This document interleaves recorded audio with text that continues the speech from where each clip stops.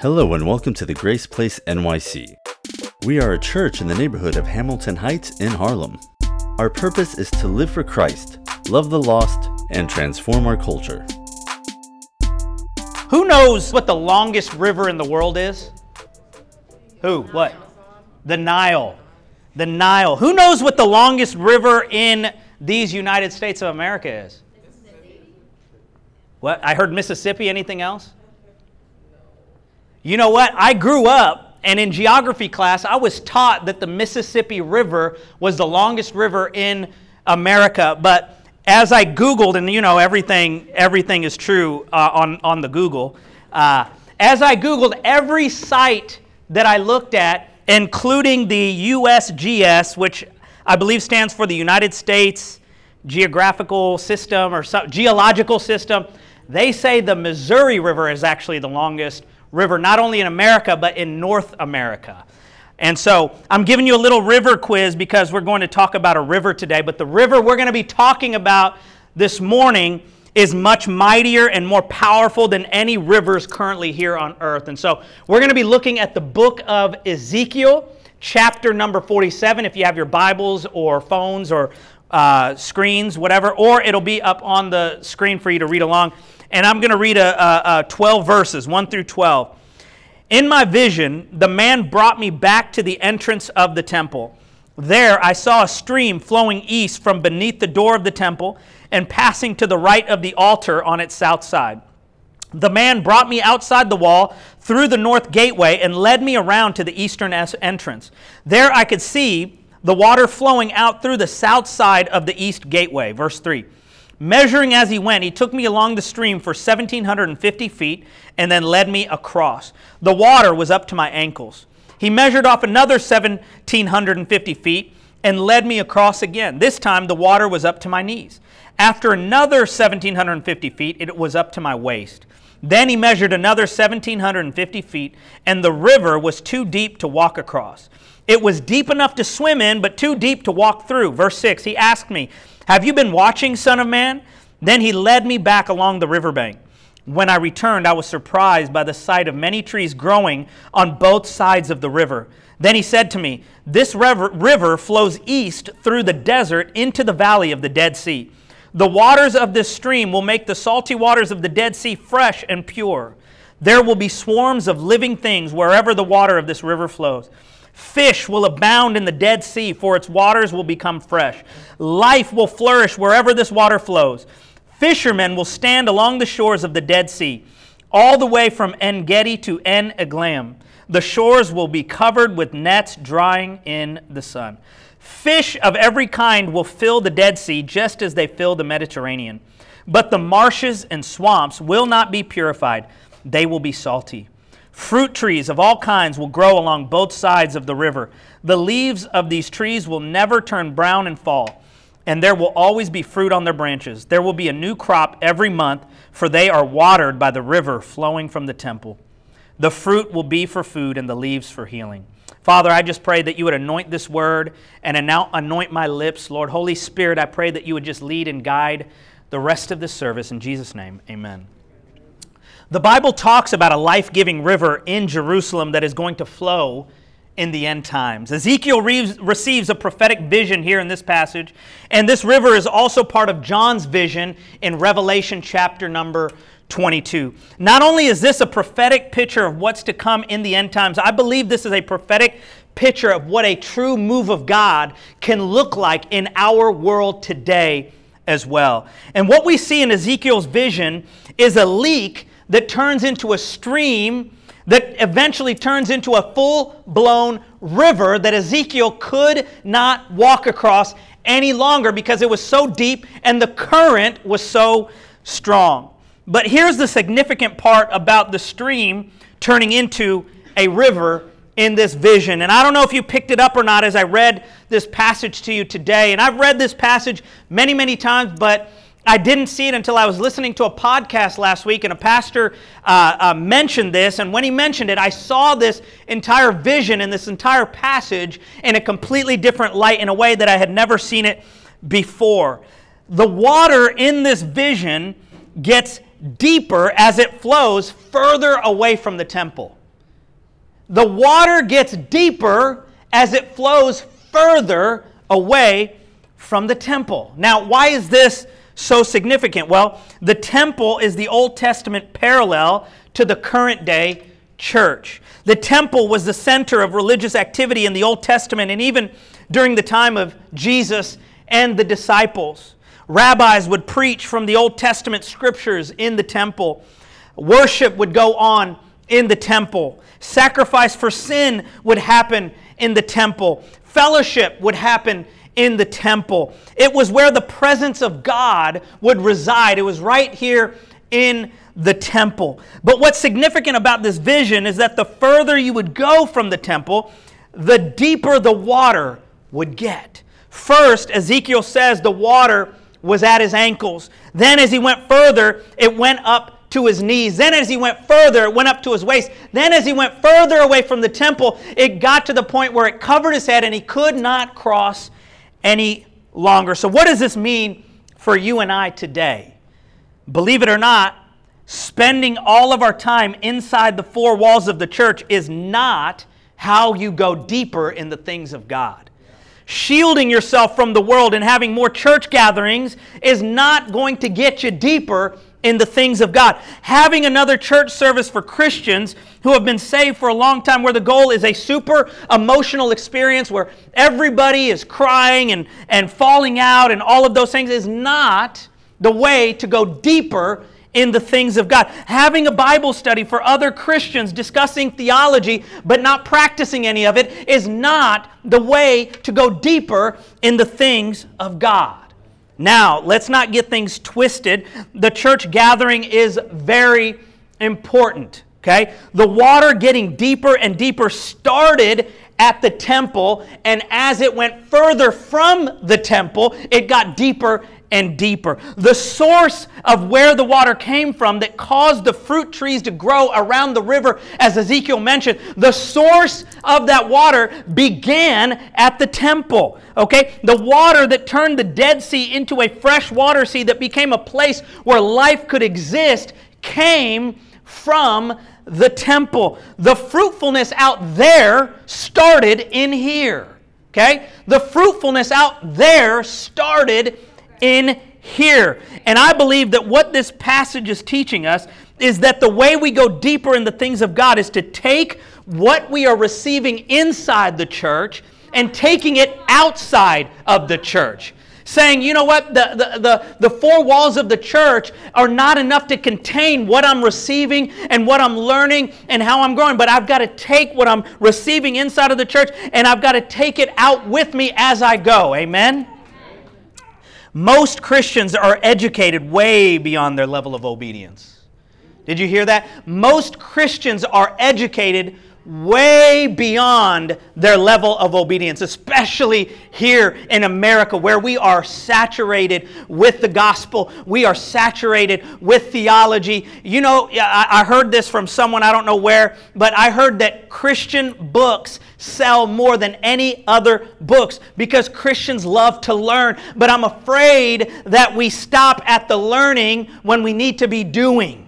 Okay? And I'm not against learning. I'm all about learning. I've always got a book in my hand. I'm always listening to a podcast. I'm always trying to learn. But I want to make sure that when I'm learning, I am practicing out there. Amen?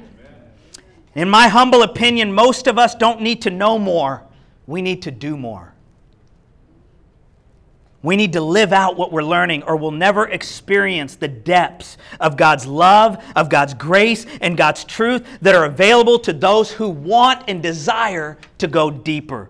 Let's not just be satisfied with an intellectual understanding of the Holy Spirit. Let's experience His fullness in our lives. Let's not be satisfied reading a story about miracles. Let's pray and believe for some miracles in our lives. Let's not marvel at Jesus, Peter, and Paul's ability to heal the sick. Let's pray for some sick people and believe for their healing. Amen? Because it's the same Holy Spirit that was operating in them that dwells and lives inside you and I.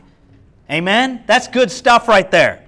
This prophetic picture reminds me of what Jesus said to his disciples post-resurrection right before his ascension in Acts 1:8. But you will receive power when the Holy Spirit comes upon you, and you will be my witnesses, telling people about me everywhere, in Jerusalem, throughout Judea, in Samaria, and to the ends of the earth. Church, the empowerment of the Holy Spirit is not so that you can shake, rattle, and roll on the ground, okay? But so that you can be sent out into the world with power. And as you mature as a believer, your sphere of influence should expand and get larger and larger and larger. Your platform of reaching the lost should get larger and larger the more you mature as a believer. But the problem is that the exact opposite happens to most Christians. What I mean by that is when we first get saved, we tend to live with an urgency to tell everyone about what God has done in our lives, don't we? Anybody that will listen to us, even if they don't listen to us, we'll berate them and tell them about what God did in our lives because we're so excited and we're so passionate and we want to let everybody know of how God transformed our lives. But the longer we are a Christian, the longer we're in the church, sadly, the less urgency we live with to share our faith. The less urgency we live with to see people saved and come to faith in Jesus, to the point that some of us don't even do it at all. Yeah. Let's look at verse 8 in Ezekiel 47 again. Then he said to me, this river flows east through the desert into the valley of the Dead Sea. The waters of this stream will make the salty waters of the Dead Sea fresh and pure. The Dead Sea is a salt lake bordered by the country of Jordan to the east and Israel to the west. At 1,412 feet below sea level, the surface and shores of the Dead Sea are the lowest point on the face of the earth. The Dead Sea has 10 times the saltiness of the ocean. And because of its saltiness, no living organism can survive in this sea. Also because of this saltiness, you can't sink in the Dead Sea, okay? If we could put that picture, you see this guy chilling in the Dead Sea with reading the newspaper. If I were to go to the Dead Sea with my kids, we wouldn't have to have any floaties. It'd be marvelous, okay? I wouldn't have to worry about them. And so when we're talking about the Dead Sea, this is what he was talking about. And I believe the significance of what Ezekiel saw here is that we are to take the living waters of the gospel to people and places who are spiritually dead. Okay? Look at verse 9. There will be swarms of living things wherever the water of this river flows. Fish will abound in the Dead Sea, for its waters will become fresh. Life will flourish wherever this water flows. Who did Jesus come to this earth for? I love this quote. Jesus did not come to make bad people good. He came to make dead people alive. Yeah. That is such a powerful statement. He came for everyone, but he sought out those who knew and recognized their own brokenness. Yes. Okay? In Mark 2:17, Jesus said this, "It is not those who are healthy that need a doctor, but those who are sick. I didn't come to call the righteous, I came to call the sinners." This is a difficult pill to swallow, okay? But if we're not experiencing dead things coming to life around us, we are not walking in the Spirit. If you and I are walking in the Spirit, we should be seeing dead things come alive around us. Hamilton Heights should be more alive because the Grace Place NYC exists here. Yeah. Excuse me. Your coworker should be more alive because you work there. Your unsaved friends should be coming to Jesus because of your testimony and because you're praying for them and because the Spirit of God resides in you and you're sharing your faith. When I think about whether our church is part of the river flowing into the Dead Sea, I think of James, who is out there doing security today for us, who came out of addiction, as he shared with us during his water baptism a few months ago. And now he is serving Jesus, and he is serving inside of our church. When I think about whether this river is flowing into the Dead Sea, I think of Raymond, who was an atheist and who is a double kidney transplant recipient, who lost his mother at age 18 and spiraled out into atheism because he thought, if I'm going through all this, how could God be real? But a little over a year ago, he came to faith and Jesus transformed his life. And today, he is upstairs teaching our children the Word of God. He is on fire for Jesus. Okay? That is what I'm talking about when I say the river of life flowing into the Dead Sea. Amen?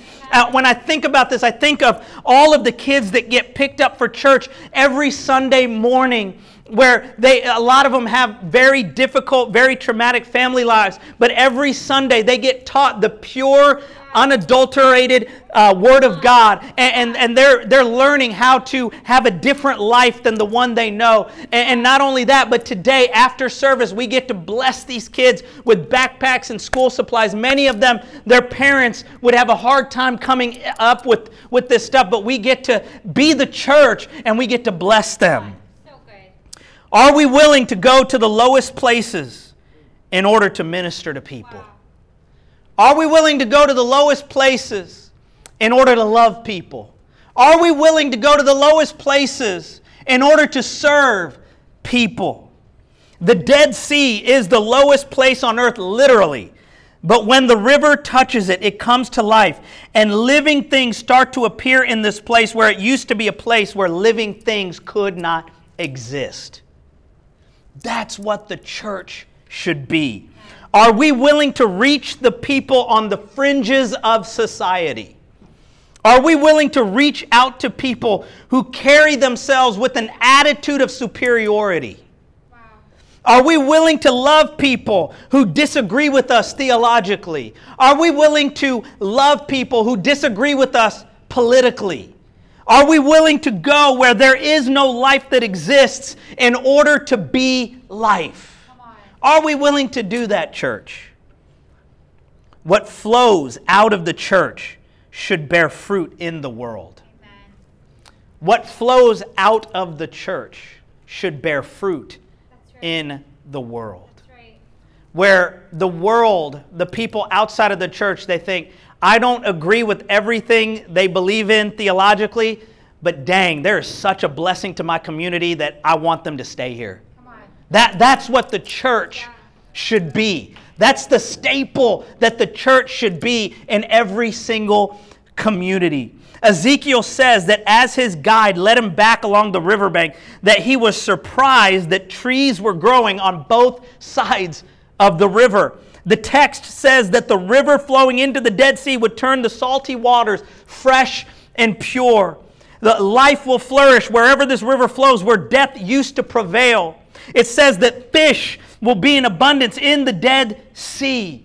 As believers, we should all be bearing the fruit of being a Christ follower.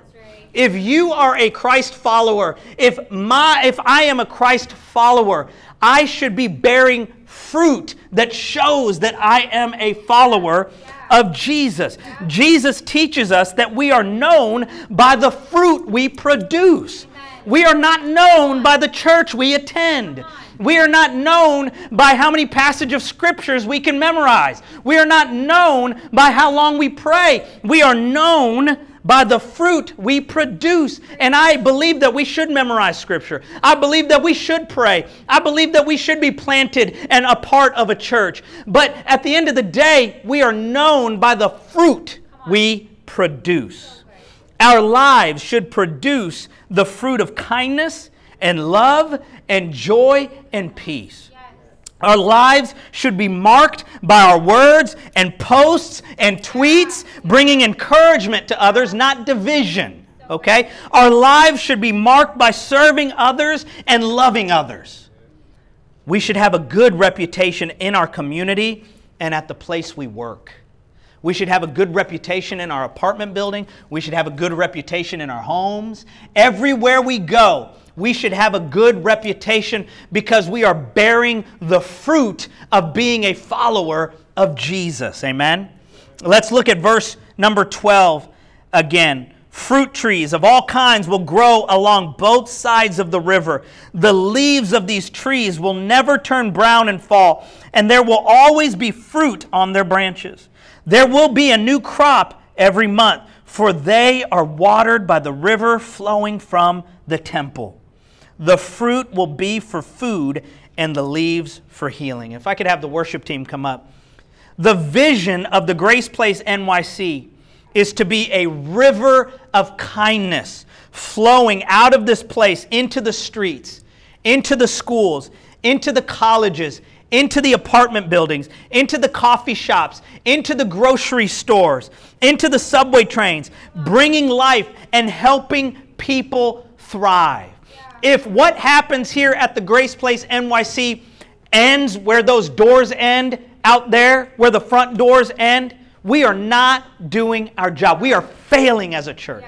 Because the Grace Place NYC exists to be a river that flows out of this place into the streets, blessing people, bringing life where there was death before, bringing peace where there is chaos, bringing love where there is violence, okay?